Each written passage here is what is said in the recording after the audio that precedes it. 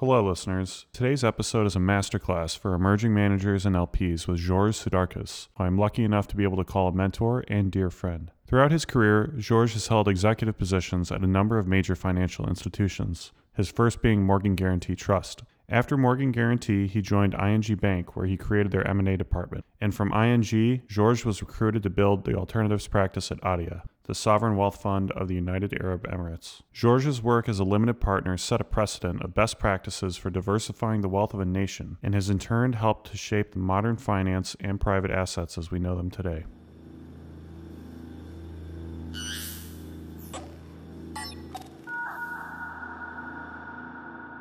Georges. Hi, Sean. I have been very much looking forward to doing this with you. You're a very interesting and accomplished man and have quite the career in finance. Don't overdo it. You're being modest. Let's start from the beginning. Tell us about where you grew up and your early years and what led you to finance. I grew up in a large French city called Lyon. My parents were immigrants from Eastern Europe. My mother from Austria and my father from Lithuania. And they met during the dreary period of the Second World War, where as refugees, they essentially were hiding from the Gestapo and the German army. I was born in 1950. Obviously, I don't remember my early years, but I think I grew up happy in a very warm family. My youth was essentially uneventful. I went to school, to primary school, then secondary school, still in Lyon. But very soon, I felt the young man's impatience for discovering the world, and I got restless. I left my home and family to study in Paris, but here too, this was a limited world. I really wanted to discover America. America, for me, was kind of promised land. I had a fervent liking for American music, pop music, rock, Bob Dylan, Marianne Faithfull, and a few others of that kind. And listening to that music was kind of opening the doors on another type of freedom. After my university degree, I graduated from a school known as Paris. It's essentially a business school, one of the first in the world. I think it was formed in 1860 by the Paris Chamber of Commerce. But that wasn't enough in terms of acquisition of business reflexes. I really wanted to test the United States. What was it about the allure of the United States and the business culture there? Well, in those days, and I'm talking about the beginning of the 70s, America meant business efficiency, good strategies, international business, and a kind of affinity to anything related to business. France and part of Europe was at that time very much countries where state and government owned and directed businesses. State-owned businesses were prominent. Big examples, whether it's the national airlines, car companies, utilities, all were government-owned. And even though they were pretty much run as private businesses, one still felt the impact of and the importance of government policies that essentially superseded good business sense. So under the guise, for instance, of industrial development, strategic interests, national interests, policies were directed at deploying capital into areas which essentially were not performing well. And even though I was young and inexperienced, I strongly felt that there was something not quite right. And by contrast, what happened in the United States, where industry giants rationally assessed business opportunities, allocated capital to R&D and technological developments, there was no match. So essentially, I wanted to travel and to study and to continue my career in the United States. What happened is I ended up in Canada, where I got a scholarship to study at McGill, MBA, and I really enjoyed it on 2 or 3 grounds. First of all, first time I was really far from family. Totally independent, living on a very thin scholarship. I couldn't afford a lot of things, but I was happy like this. I took a plane from Paris to New York, and I landed JFK during summertime, and it was very warm. And when I got out of the airport, I took a bus, and the windows of the bus were kept open because of the heat. And I could smell the road and the heated pavement. And that smell was pure delight. This was a car civilization. Of course, we had car in Europe, obviously, but this was overtaking every other sentiment. I will never forget that smell. The first thing that I experienced putting a foot in American soil. So from university, what was your first entry point into the business world? I helped a couple of professors at the graduate school carry out research on data banks. In those days, data banks were quite popular in concept. Where would you store reams of accumulated data? And how would you locate these data banks to serve the wider community? And where would you locate them, knowing that the transmission speed was about, 2 kilobits a second?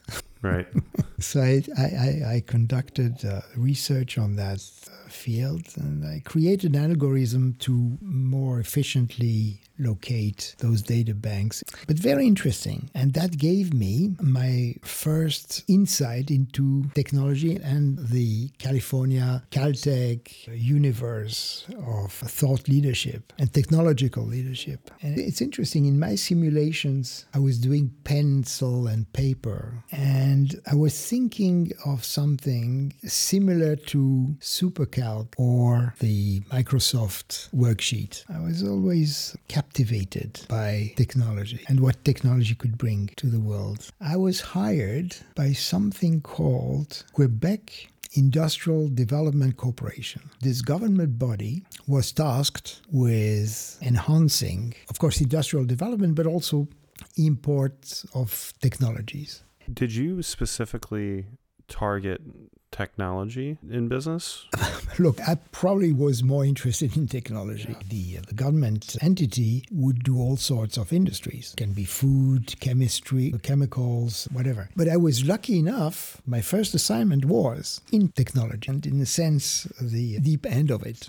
So I jumped from punch cards to silicon wafers. And the next step actually was far more mundane. I joined Arthur Andersen, who was then an accounting and consulting firm of fame, which went bankrupt and disappeared back in the Enron debacle. I think the Enron debacle, or the WorldCom debacle, one or the other, where they certified account and they were caught in the maelstrom. So Arthur Andersen, I was with Arthur for 2 or 3 years.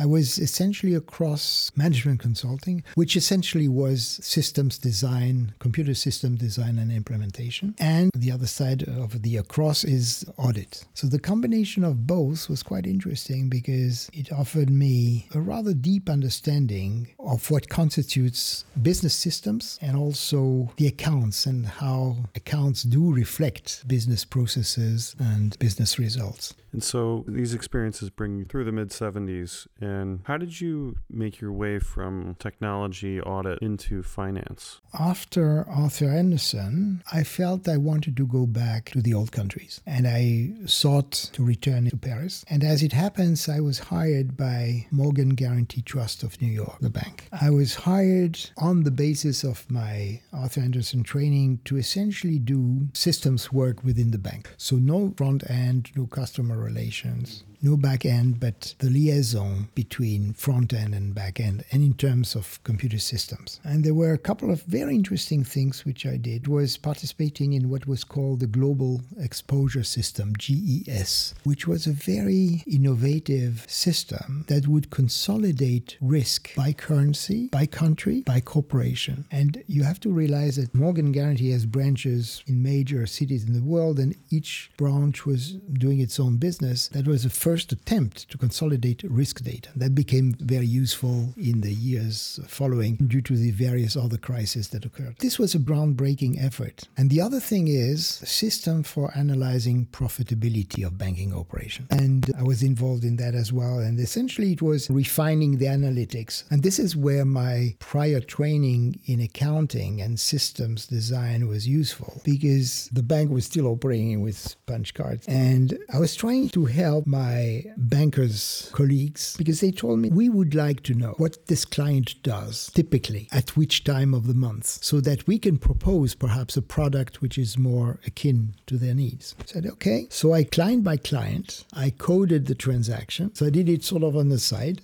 And I gave the listing of those transactions to the bankers and said, my God, this is fantastic.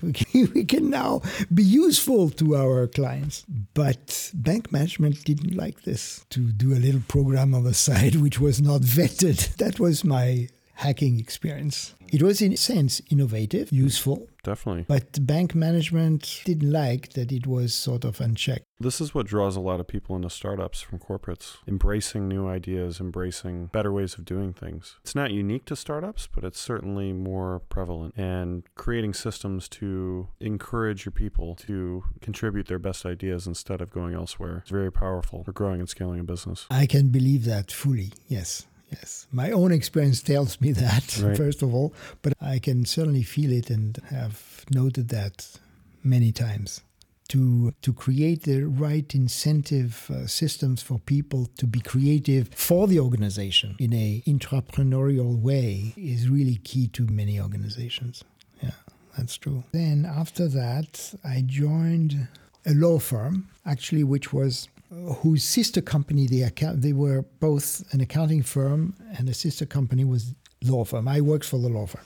And the accounting firm became one of the French founding partner of KPMG. So from there you went to ING Bank, where I created the merger and acquisitions department. How big was the bank at the time? Oh, quite big. In the Netherlands, it was quite big. Then it merged, ING merged with an insurance company in London. So it became a bank assurance giant. The most interesting thing here is the Dutch are very good traders. They're totally unique. It was culturally very foreign to me because I'm not a merchant. I'm not a trader. I try to be a thoughtful person, but I'm systematic. But the Dutch are really traders. So it was a culture that was very foreign to me. But it didn't last long. I met with one of the architects of the Abu Dhabi Investment Authority. And I met this person and we had a very quick meeting of mind. And he told me, look, we are interested in private assets. And this was back into 96, 97, so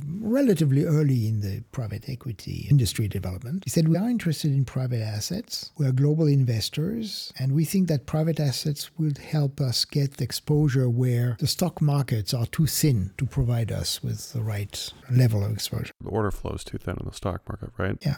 By the way, I'm not sure whether that thesis was the right one, but I was attracted by essentially the focus on private assets on two grounds. First of all, with my long time serving businesses in France, which were essentially small businesses, small and medium-sized businesses, unlisted. For me, this was part of my world, so I was attracted by it. And the second thing is there would be a very large pool of money behind this initiative. And how large was Adia at this time? And at that time was probably $350, $400 billion. Back in 97, this was significant. This was probably one of the largest pools of capital on earth. No question. And this was essentially money accumulated from oil revenues, which were kept to face shortfalls from revenues in the future. And that was due to the wisdom of the then ruler and the founder of the United Arab Emirates. So I said, this is very interesting. Why not? Why not? Absolutely. I'm in. Let's do it. Okay, I come home and I tell this to my wife, and she said, "Juan, it's okay." So the person I was having this conversation with phoned me a little bit after and said, "Okay, George, are you ready?" I said yes, but I didn't ask where is the job located. In Abu Dhabi, naturally. In Abu Dhabi? You're not serious. You can't do that from Abu Dhabi. You can do it from New York, you can do it from London, but from Abu Dhabi, that's outright impossible. George, this is where the job is. This is where the assignment is. We have just one office, nowhere else. So my next task was to talk it over with my wife, and she said, if you want to do it, but can you show me where on the map this is? We looked on a sort of notebook, it was really quite far. It's not that quite far. It's less far than, say, India, but it was a place that very few people knew about in those days. So finally, I called up my friend at Adia, I tell him, yes, okay, I'm coming. So I prepared a few luggage. I left my wife, Kate, taking care of the things before she would join me. I arrive in Abu Dhabi and I discover a small city, Abu Dhabi, the Emirate, which is part of the 7 Emirates of the United Arab Emirates. It's called Abu Dhabi, like the capital itself, Abu Dhabi. And Abu Dhabi was then a set of buildings separated by sand. So yes, in some cases you would have some passageways, but most of the time you would walk on sand to go from one building to the next with your city shoes. The Emiratis, the locals, would have sandals, so no issue. When you have socks and shoes, it's slightly different. But it was very warm, sunny, there's no rain, so wonderful weather. But not much infrastructure yet. In those days, literally not much. There were buildings devoted to small businesses, to telecom and utilities, a few hotels, and Adia. This was one of the rare buildings with any kind of substance, with 13th or 14th floor. But it was fun. It was fun because, in a sense, these were pioneering days. This was the frontier. Yes, it was the frontier. And as we discussed, for me, this was epiphany because by contrast with many similar situations, I was fortunate to be given the chance to create something from scratch, an organization from scratch, a portfolio from scratch, a reputation from scratch, and search for excellence from scratch. And that was very fulfilling. It was like match made in heaven. So you get there, it's this amazing opportunity, but there's not much to start with. How did you go about assembling your team? I took the decision to essentially hire from existing staff within Adia. So help people grow. To help them grow and to give them a chance. And by design, I wanted to have a majority of people from the place and to create a nucleus of people who would want the stability and keep the memory of the organization within, as opposed to hiring foreigners. I would hire foreigners as complements when I felt that their talent would add to the team and would help the Emiratis also grow up and learn new stuff. But I wanted to keep a majority of Emiratis. I felt this was necessary. And some days I would invite the executive director of Adia to come to our floor to see these studious heads learning, talking, exchanging, because it was such a satisfaction to see this excitement, this desire to learn. And you've got to imagine, in those days, most communication was made through telephone or faxes. There was no internet, email. I would say it wasn't that easy because obviously there was not the preparedness and the level of education, economic awareness, business education that would allow a smooth transition to the job of being a private equity analysts or portfolio managers. But they got it. Little by little, I trained the team to arduously read the legal material, understand principal terms, try to assess chances of success of this or that manager. And I would essentially push the young team to travel. Rather than traveling myself, I would push them to go out. And I think generally that worked well. In my personal estimation, Adia's private equity professionals were quite well rated among their peers. Not always, but most of the time. And of course, I had difficulty with people who would, I would say, let themselves go to natural, relaxed lives. But generally, as a group, they functioned very well. So yes, this was a great moment. Building the team was one. Educating the team was a second. And creating also the processes. And private equity requires processes. Let's walk through how you would go about sourcing managers and some of your evaluational lenses. What do you look for? It's an evolutionary process. If you think about the beginning of the Adia program, it was at a time when one talked about private equity as a cottage industry. Managers that had emerged, that would be known, were relatively small in size of assets under management. Whether we would talk about Blackstone, TPG, even KKR, they were managing $10, $15 billion maximum across all their funds. Nothing like the 300 or 500 billion of today. The last number I saw was 600 billion for Blackstone. Yeah, exactly. And KKR. So you discovered them when they were emerging managers, essentially. I would say they were past emerging manager stage.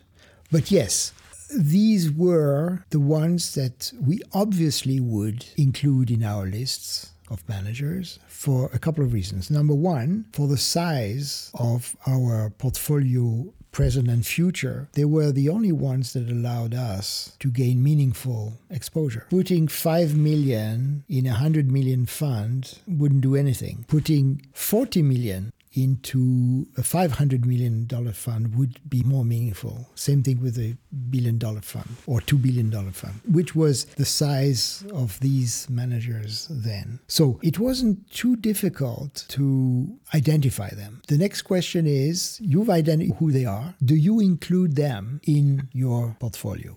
And that's the next big question. And you ask me, what are some of the criteria? One of the criteria I would put high on my list, and I would still put high on my list, is what I would call skin in the game. How much the manager has put of their own wealth. If I know their entire wealth is invested with me as an outside investor into the fund, I know they will take care of my interest as well as their own. So that's an element of comfort factor which I value a lot.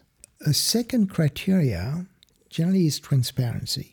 I want to know the bad news, if they are bad news. They are always bad news. So you don't want a performance. I see this sometimes with founders where sometimes you'll sugarcoat or not give the full picture. And if everything's on fire, it's best to know that so that we can help. For me, it's the first thing. A good manager is a manager who's clear about failures, difficulty, problems, issues. I want to know them first. I don't care too much about the nice side of success. I want to know the mistakes, what are the difficulties the manager is facing, and ultimately I will have to stand by and support. What I call transparency for me is absolutely essential. So skin in the game from the manager, transparency. A third factor is what I would call terms flexibility, the commercial terms of the fund. I am sometimes revolted by the aggressiveness of managers in terms of their management fees. Something that doesn't exist in venture capital is portfolio company fees. You don't see that in venture capital, but in buyouts, when a private equity fund takes control of a company, it would often charge fees to the portfolio companies. Fees relating to monitoring, board fees, M&A fees, all sorts of services that are rendered by the fund manager to the portfolio company. And there can be a whole list, usually under the chapter transparency. I want to know all of these fees. That's the first step. I want to be able to say not acceptable,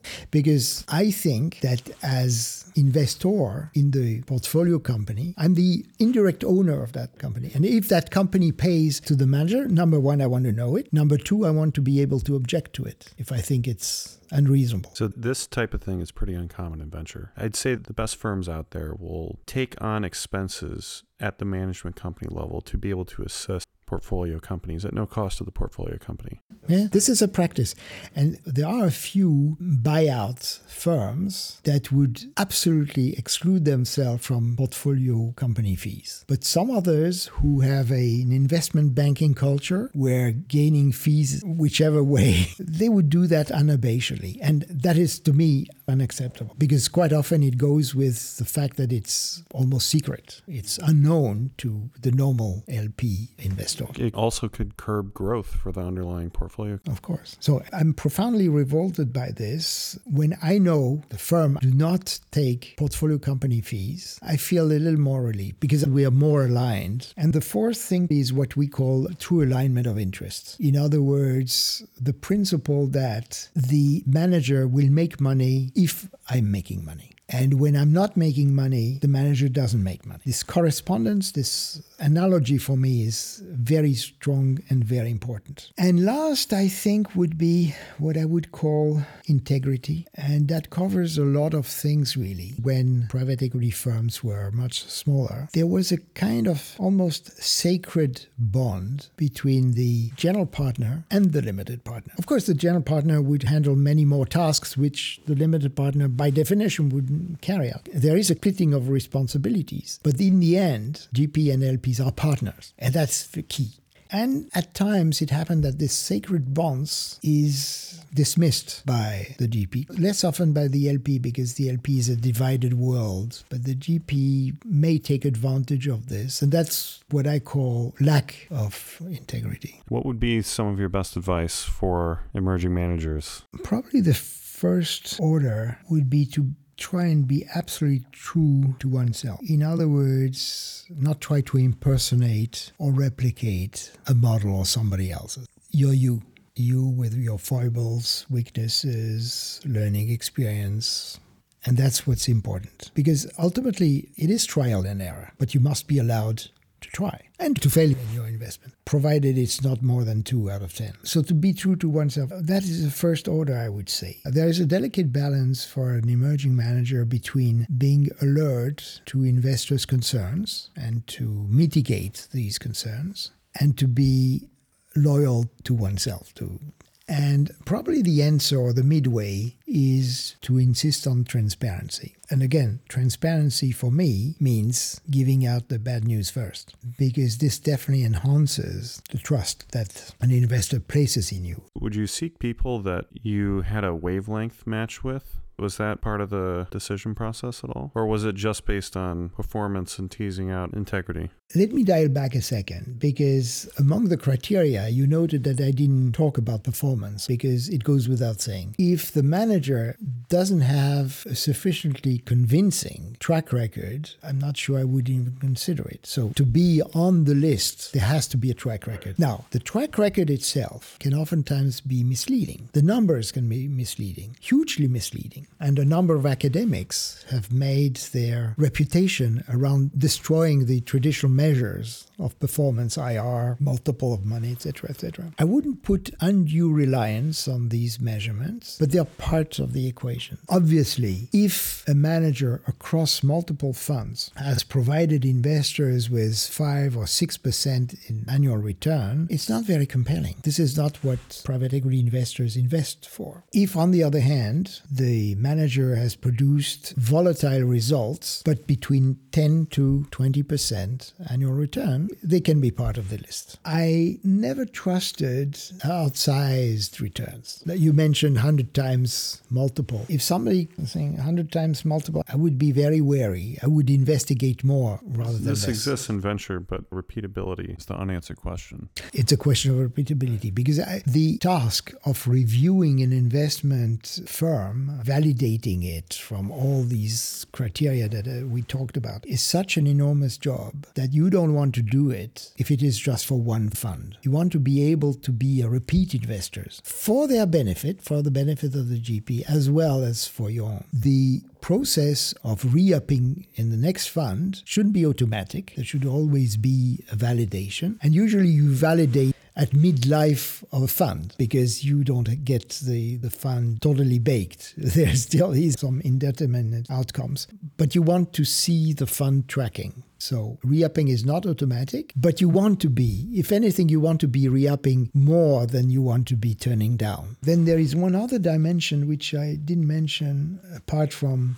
track record and performance. It is a place of a manager and his strategy within the portfolio. Economic cycles being what they are, different strategy perform differently along the cycle. So you don't want to pile in any one particular strategy in the same way as you don't want to pile in any one vintage year. You want to keep a pace because it provides you with dollar cost averaging, with a number of other beneficial aspects. Now, that doesn't in itself solve the question of portfolio construction, because you want to have a mix of strategies. You want to have a mix of manager styles. For instance, some managers would specialize in buy and build, perhaps. At a certain period of their evolution, they would favor buy and builds because that's good if they are especially knowledgeable about a sector, or it can be something else. You want to have exposure to various geographies. You want to have exposure to various growth stage. And in the growth stage, you want to be sure you include, for instance, distressed. You want to include debt. You want to include secondary specialists.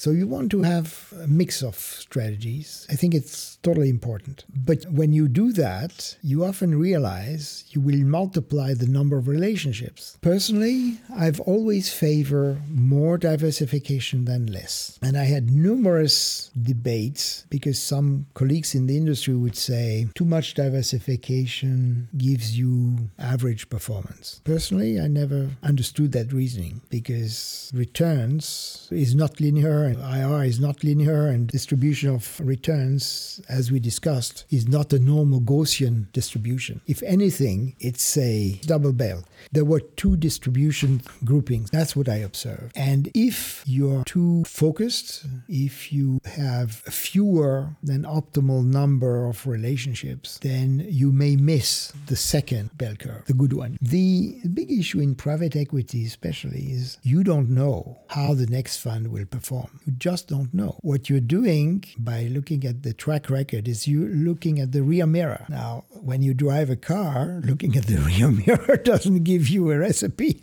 on how to turn at the next turn. So track record gives you a hint of the capabilities of the team if you analyze what they did in depth. Quite often, the level of analytics of track record is too simplified. To get a good understanding, you almost need to be an investor in the fund to understand it fully. Because if you look outside in, it's tough. When you are in and you analyze, it's much better. There's a particular LP type that will see 100 managers and place 2 bets per year, but they'd be looking for larger dollar amounts per commitment as opposed to a larger number of managers, smaller dollar amount per commitment, and then as those grow, then scaling up positions. In your experience, my intimate conviction, supported by findings, analytics of my portfolio performance, shows me a couple of conclusions actually.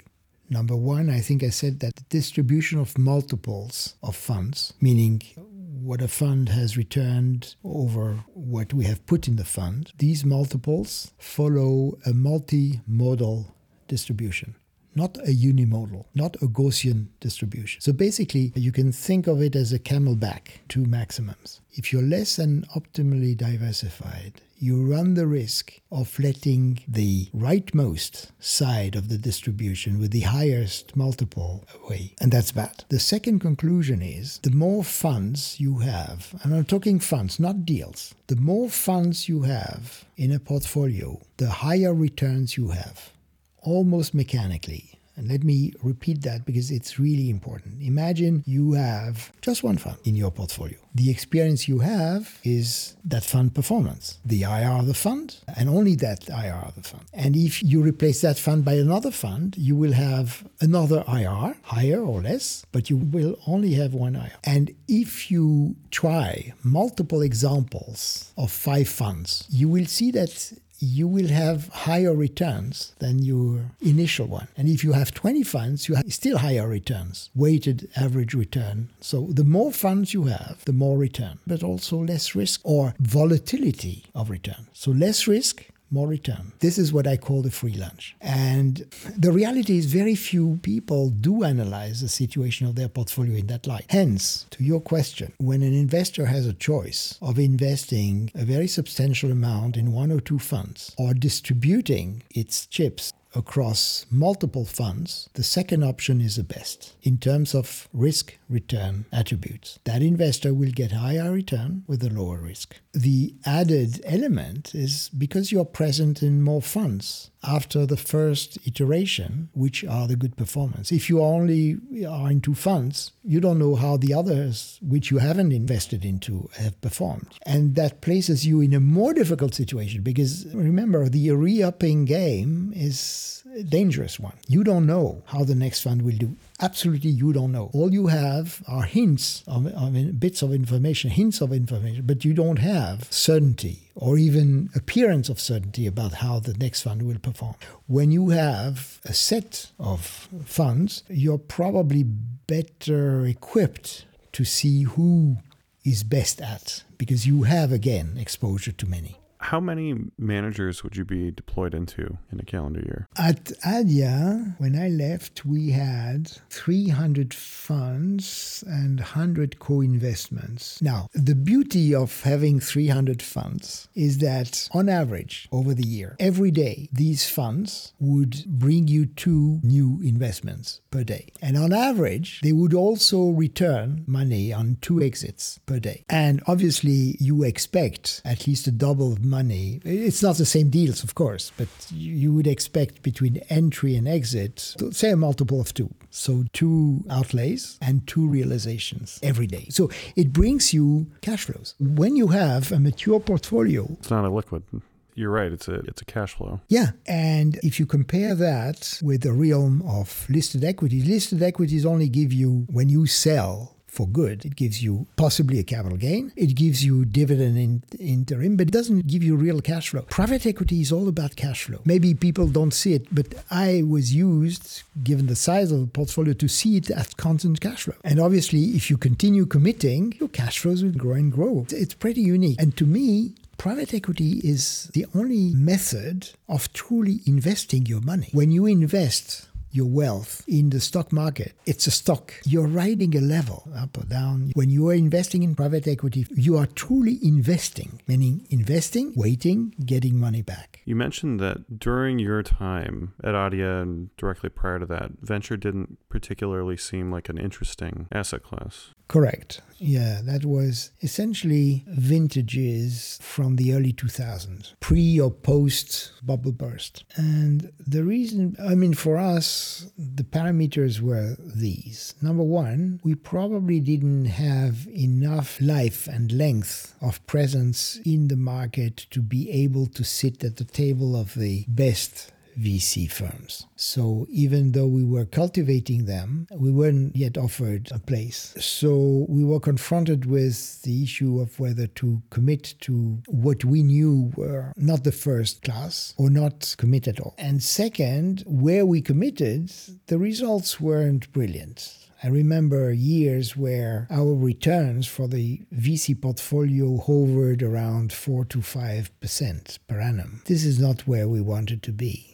Clearly. But that was partly due to the fact that venture capital generally was in down years. Lots of firms probably were lost, not knowing where to direct their capital. You mentioned up valuations. I don't like returns which are not cash returns. In other words, when it is a valuation element that drives returns, I'm often quite prudent. And during the bubble burst, this is what happened. Right? And this is what happens today. Paper value as opposed to... Yes. And this paper valuation is inflated by the fact that the rounds are small, but they're grossed up. Somebody invests 2 or 5%, and that price suddenly gives value to the whole company. And I'm not totally sure this is a reality. This is the mechanical, arithmetic reality, but it's not totally right. I'm not sure somebody who would be offered to buy 100% would pay the price implied by the latest round. There wouldn't be a buyer at that price. And that, to me,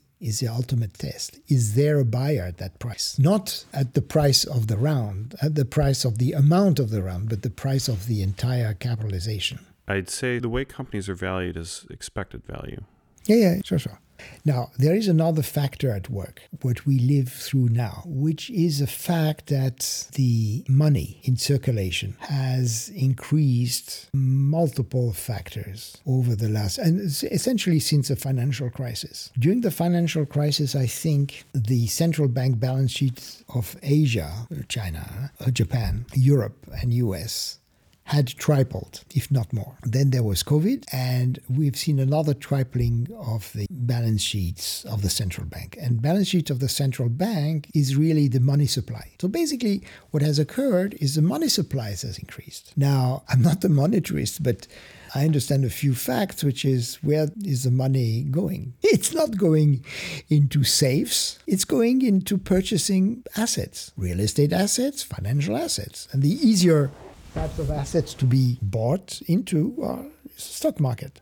So basically, in my interpretation, this money has fueled stock appreciation. Stock prices I see it appreciation. as the real rate of inflation. In some ways, it is. It's not even that there's true asset appreciation. It's just there's more dollars to go around.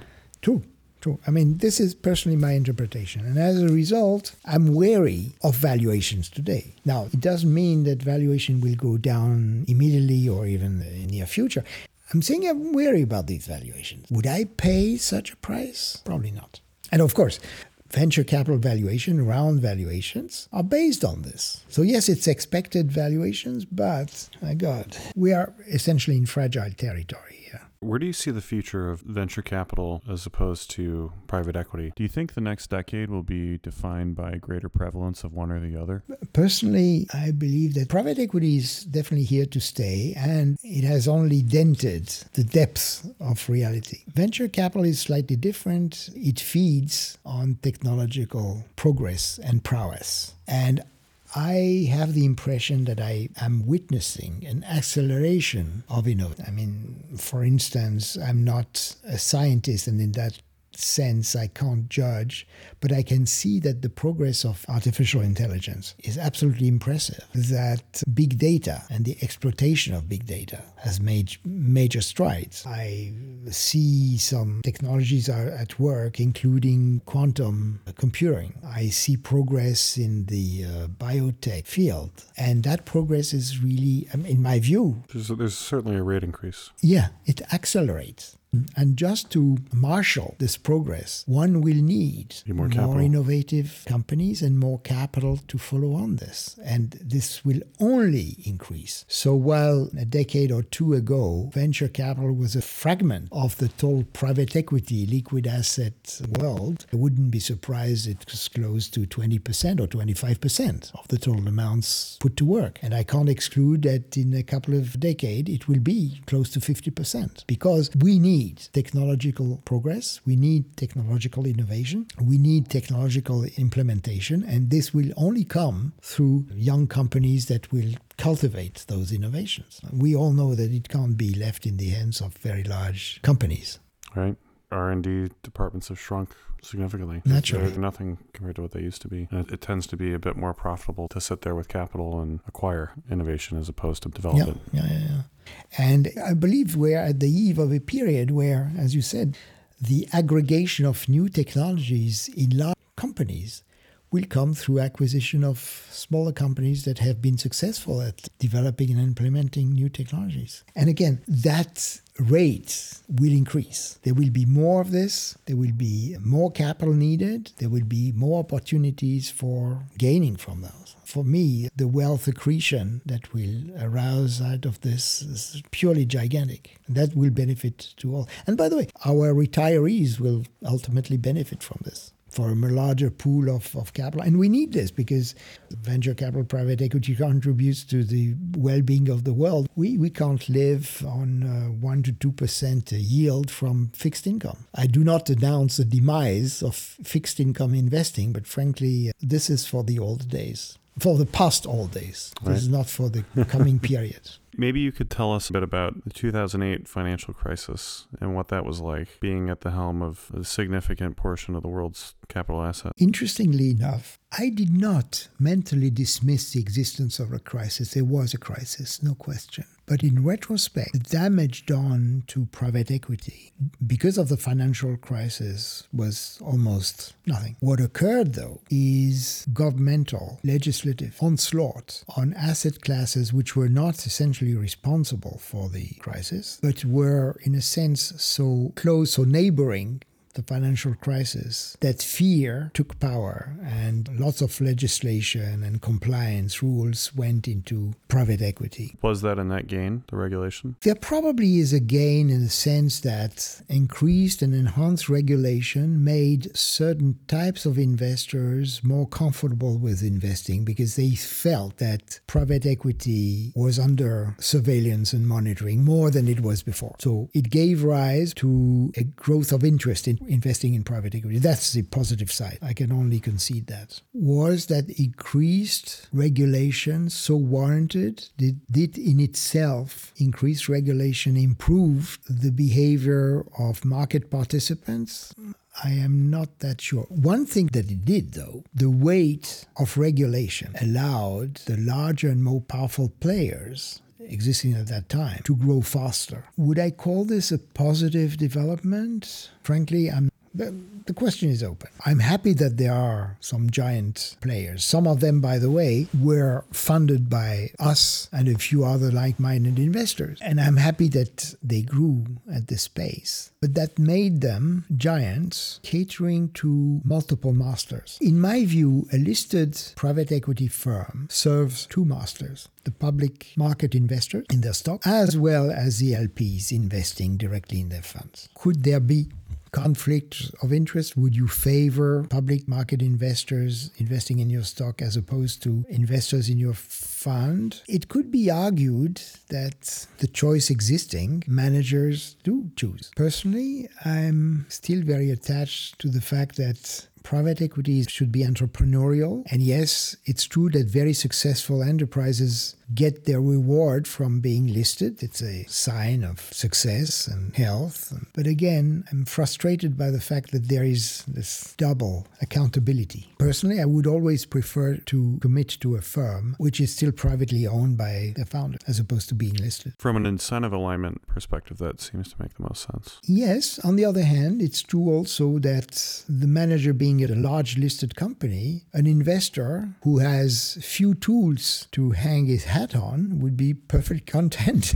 How many of the systems and culture that you instilled in Adia do you think is still there today? I'm afraid not much. First of all, some of the most talented people from my team who were worthy of government posts, because I could have an influence on their career path, but up to a limit only, because they were Emiratis. So some of them decided to leave Adia to join other posts, and they did extremely well. And I have such one friend, and he recently told me, now I've got enough of government postings, I'm going into the private sector, finally. Others, even though they were young when they joined the team, are now on retirement schedule, so they are leaving. And yes, indeed, part of this culture of excellence, of this strife for progress and excellence, in a sense, this has disappeared a bit. I don't know about performance. I understand that there are questions. Probably one of the most important elements is that during my time at Adia, I was against direct investments, meaning investment proposals that were not suggested by our GPs, which co-investment is a separate thing. And they generally have their own set of issues. No, I'm talking about direct investment. And I always thought a direct investment for an institution, particularly a government institution, is not a good idea for many reasons. Some are of the order of reputational risks. Some are of the orders of what happens when it is a bad investment, or when you need to appoint people to specially monitor who are you appointing, what duties do they have from your perspective. So direct investments bear a whole lot of own issues which I never felt really belonged to portfolio investments or financial investments. And even though there is a kind of attempt to learn, first from fund investment, then from co-invest, on how to do possibly one day direct investment, overall I think it's a bad idea. Now, I've read some recent statistics that say, the direct investment subset have done extremely well for some investors recently. And my guess is there were probably more momentum type investments rather than well thought. I'm guessing it's probably growth rounds in tech companies, right? At which point maybe direct is the way to go. There's a certain stage of growth for a company where, yes, they're still private, but this is what public market investing used to look like. The multiples, revenue, the decision points can be somewhat formulaic, right? But direct investment is done in public markets almost by definition. What you do when you pick a stock, you do a direct investment. But that's fine because you have liquidity. You don't like the performance of the stock, you vote with your feet, you sell. In a private equity context, yes, you may benefit from upward valuation. What happens when there is a down round? And there were years where it was shown that direct investment as a subset were not performing as well as fund investments. When you have a manager taking care of all the issues, you're fine. You're allocating capital. You're not picking a company. But when you pick a company, then you're front and center exposed. In any case, at ADIA, you asked me about the philosophy. There has been more recently a definite attempt to go direct. I think with the maturity of ADIA, it's probably a natural thing. This plays into something you told me before. The world is private. It's probably less true now. The whole world wants to be exposed to private assets. When you aggregate assets which are in the hands of private persons, of governments, of various types of entities, of local authorities, listed assets just don't compare. The world is private. Plus, if you take into account certain assets which haven't been the subject of interest by investors, take for instance intellectual property rights or ownership of waves. Or there can be many other things that one day can be the topic of investing. Licenses, royalties, all of a sudden these private assets become part of the investable portion. So yeah, the world is private. Where do you see the world of private capital in fixing the world's problems that we face today? And where does the responsibility go beyond preservation or appreciation? ESG concerns have almost taken the world of investment by storm. It was always my impression that in private equity, because there are so many risks that you have to take care of, that ESG concerns, even though they were not put ahead or outlined or emphasized, they were always present. You can't risk an environmental damage. You can't risk absence of sustainability. You can't risk bad governance. So almost by definition, private equity is all about ESG and has been almost from the beginning. ESG in public listed companies is something different. You need to have that. Insistence on ESG for private equity probably is less stringent or less needed because it's, in my view, it's always has been. For the simple reason that private equity is all about the human factor. You rely on founders, but in other areas of private equity, you rely on a management team. You rely on the management team's integrity, transparency, hard labor, incentivization. And as an investor, the people, you interact with them. When you invest in public equities, you may have heard about Steve Jobs. You've heard of him, but you don't know him. When you invest in private equity, venture, or buyout, the manager. Not only do you know the manager, and you look for alignment of interest between the workforce and the right treatment of the workforce by the management team. It's like alignment of planets. So the human factor being so prevalent, so important in private equity makes it that you don't solve the world's problem, but you come pretty close to it. Now, a well-managed firm, a firm that has a good strategy and whose strategy succeeds, I would argue that it's good for the world. I'll challenge you a bit here. So I'm not sure that capital appreciation and fixing our most pressing issues are the same thing. Okay, you're right. It is not the same thing. It's absolutely not the same thing. But you will certainly agree with the fact that if the pie gets larger for salaries, compensation, tradable goods, availability. Look what internet availability has made to the world. It has made life easier for millions and millions of people. Life is easier as a result of this. Now, has it produced other negative side effects? Yeah, probably it has. But I think technology can solve technological problems as well. There's always a response in a sense. So it's not stricto sensu capital appreciation. It's the pie growing. Some people say, oh yes, but growth is killing nature, provoking climate change. It's true, but if we didn't have new technologies leading us to a greener world, where would we be? So I'm an optimist in this. I think progress is good. And while private equity's mandate and mission is not to save the world, it sometimes can contribute efficiently and positively to the state of the world. For instance, take one factor. Africa was always the forgotten region of the world. And you may remember that hunger and health issues affected that continent. Still true, but to a much lesser degree, as a result of economic development. And mind you, economic development was not the result of government policies. It was far more the result of private investing. So, at least in the United States, there's among many capital providers a fear of the new. This probably expands beyond the world of capital, but if I could use an analogy, keeping the airplane in autopilot as opposed to focusing on the R&D and actually creating new things in the world. Fully agree on that. Look, our future lies with better technology to address our problems, whatever the problems are, whether it is health, whether it is a happy life, whether it is the right mindset. It's very much about technology as it eliminates issues. I can only think about human history as a permanent conquest of technology against the worst that can happen to our health, to the dangers that haunt us since immemorial times. Now, the fear that you mentioned, there is a fear, the man in the cave, watching, listening to every noise because there may be some hostile animal out there threatening his life or family's life. And this alertness has not left us. But I think mistrust of technology is a kind of misplaced, misguided fear. I think it's our only chance to fix quite a few problems that we have. And people have been ringing the alarm bells over climate change, plastics in the water, these types of things for decades.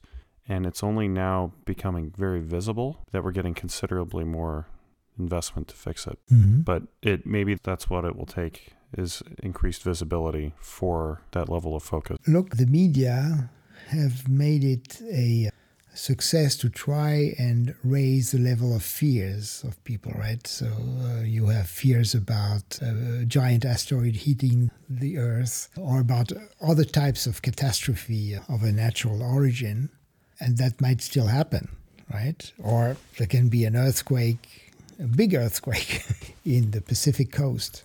But I do think that technology will gradually provide some tools, some early warning systems like we did for the tsunami in the Pacific, right? Provide those tools from a health standpoint. I mean, you're very interested in this. The pandemic standpoint, because this is still hurting us and will haunt us for decades to come. Natural disasters. But in the end, we'll be fine. Believe me. Yeah, well, this has been fantastic. Really appreciate you taking the time. Thank you, Sean.